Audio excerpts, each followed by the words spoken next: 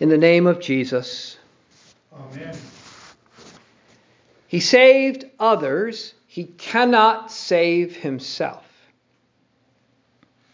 Did you hear that? Those who mock Jesus do so by acknowledging the truth. He saved others. He saved those they didn't think were worth saving. He saved those they didn't want saved, who were too sinful. It's not that he couldn't, it's that he did. He gave sight to a man born blind. He raised a 4-day dead Lazarus from the tomb. How dare he? For this, he must die. And look, he cannot save himself. Well, that's not quite the truth. He could, but would not. But to those mocking, that's the same thing. To them, if he could, he would. That he doesn't is proof that he can't. Because first and foremost in this world and life, you take care of yourself. You use your resources for yourself. That's true of a sinful world, a world curved in, bent in on itself. My needs come first, my wants come first. But the sinless Son of God in human flesh isn't like that. He isn't like us. He is what we should be. So he used his power for others. And for that, he is crucified. And as he is crucified, things go on as normal, really. Sinful men continue acting as sinful men, and Jesus continues acting as the Son of God, the God merciful, gracious, and abounding in steadfast love. They mock, he forgives. They take, he gives. They rise up against him, he continues to serve them, even those who are doing this to him. Father, forgive them. He gives hope. Today you will be with me in paradise. He does not hate, for he cannot hate. He feels the full burden and weight of their sin and the sin of the world. But there are a few things not normal here. A few people whose Jesus' love has changed. The first is the thief on the cross next to him, who began this day as a condemned criminal with no hope, who lashed out at Jesus with the others, but then changed his tune. His mocking becoming confessing. His confessing becoming repentance. And his repentance becoming hope. And he who began this day as a condemned criminal with his arms outstretched on the cross ends it, a beloved Son, in the arms of his God. The second person is the centurion, the soldier probably in charge of what was happening here. When he saw how Jesus died, he said, "Truly this man was the Son of God." Perhaps when he saw how Jesus died, he realized he was not really the one in charge here after all. The one in charge was really in control. The one dying on his own terms. He was laying down his life, not having it taken from him. Father, into your hands I commend my spirit. This man was unlike any other. And then there was Nicodemus, who had before come to Jesus at night and had a rather confusing and unsettling conversation with him.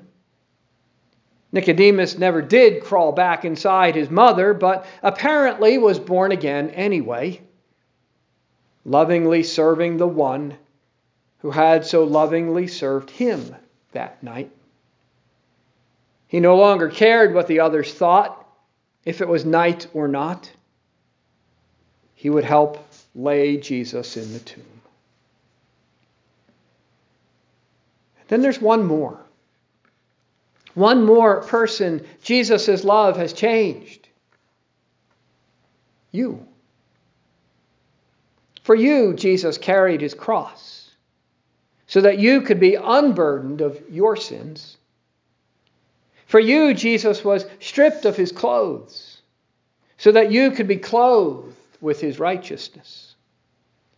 For you, Jesus had the charge against him written and hung over his head, so that the sins which hang over your head be removed, and your name written in the book of life.